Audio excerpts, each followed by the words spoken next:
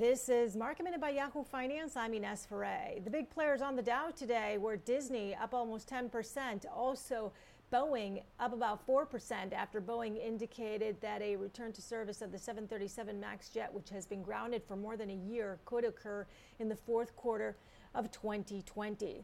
Gold today saw all-time highs with gold around $2,050 an ounce.